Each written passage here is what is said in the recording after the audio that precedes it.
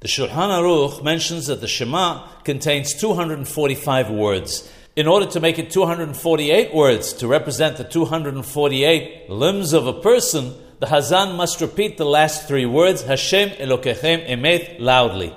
The question is, what does one do when not praying with the congregation?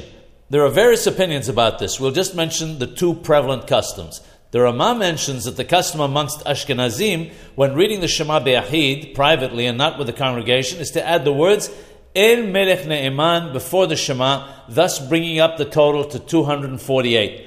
The Ben Ish Hai states that the number of 248 that we have mentioned has very deep kawanot, and under no circumstances should the number ever be lacking. Therefore, even an individual who is reading on his own must repeat the words Hashem Elokechem Emet when reading the Shema.